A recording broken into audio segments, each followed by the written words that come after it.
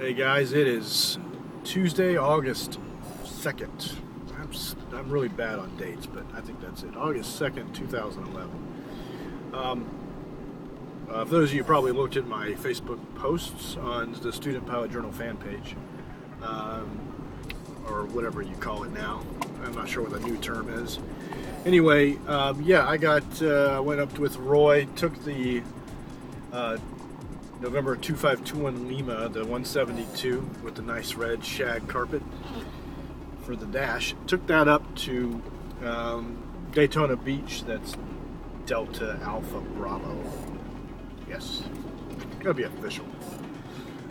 Anyway, I took it up there and flew. This time I got to fly, and last night it was, I didn't get much sleep last night because, man, I was tossing and turning about stuff with the podcast, just going through a bunch of different ideas, and I get that way. I get real excited, and I start brainstorming a lot of things to content and whatnot. So we taxied out about 7:30 this morning, and flew up there to a little place called Air America Air, I don't know. Anyway, it was like a little rental place, but they all kind of owned a bunch of buildings there in the hangars. So it was like a pre-buy inspection, and so they kind of took everything apart, tested the compression. I guess they put a tack on the tack. I don't know, whatever that, something to a tack meter. Is that what it is? A tack meter. Put it on the aircraft to see if it was reading it correctly, because he noticed it was running a little lower than it should have as far as RPMs. So they put that on there, and what else did they do? Took off all the wheel pants, cowling everything, opened it up for this guy to come in. And unfortunately, this plane back in '68 seems to have been wrecked, and the logbooks got lost. So what I wanted to do, to get some test kind of video footage. I'm always in this testing mode. So I got my little standard def camera, and I stuck it to the left on the window.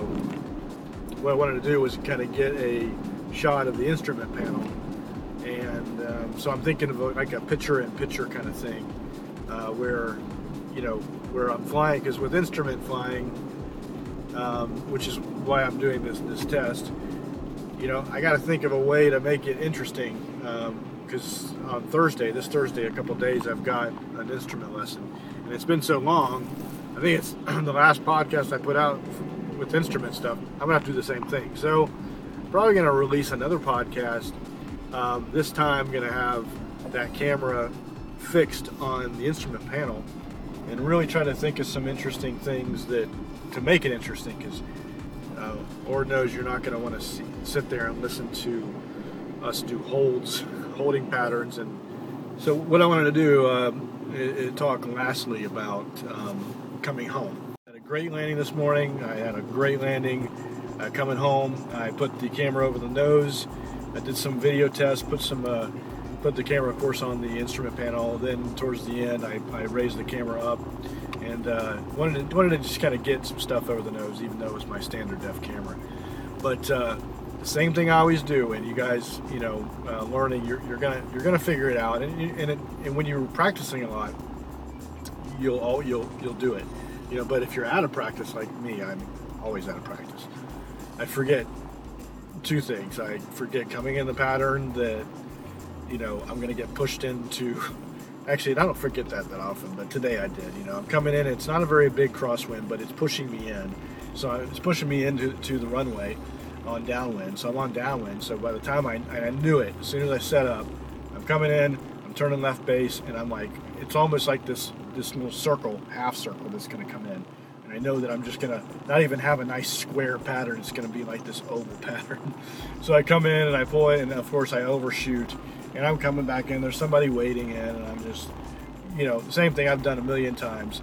So I get set up, airspeed's looking fine, I'm a little high, but it looks like I'm over to the right. When you can look on the video right here, that it looks like I'm over the right, but I'm actually not as bad as it looks. especially when you see it land. It actually landed on the center line, but the way the camera's set up, it looks kind of funny. So nice landing there, even though I was a little high coming in. I got a cool interview with this girl from Embry-Riddle. They purchased this glider. It's an experiment. You'll hear her talk about what the requirements. It's a contest that they have to do, and there's a bunch of people competing. Well, you'll see her explain everything, what it's all about. But I mean, of course, the wingspan was huge. But I was very impressed at the things they were doing, and it was it was a hybrid model. So it had a Rotax engine, and it had an electric engine up front. I guess they have their design of their own. So, but here I'll let her explain it. You kind of it's some cool things they're talking about. My name is Lori Costello. I'm a graduate student here at Embry-Riddle, and I work here at the Eagle Flight Research Center, and this is a project that we're working on. It's for the Green Flight Challenge. It's a competition that's sponsored by NASA and run by the CAFE Foundation. The three main requirements require us to get this aircraft to fly 100 miles per hour, go 200 miles, and get at least 200 passenger miles per gallon. With a 2-passenger aircraft, that basically means 2 gallons of gas over that entire course and at that speed.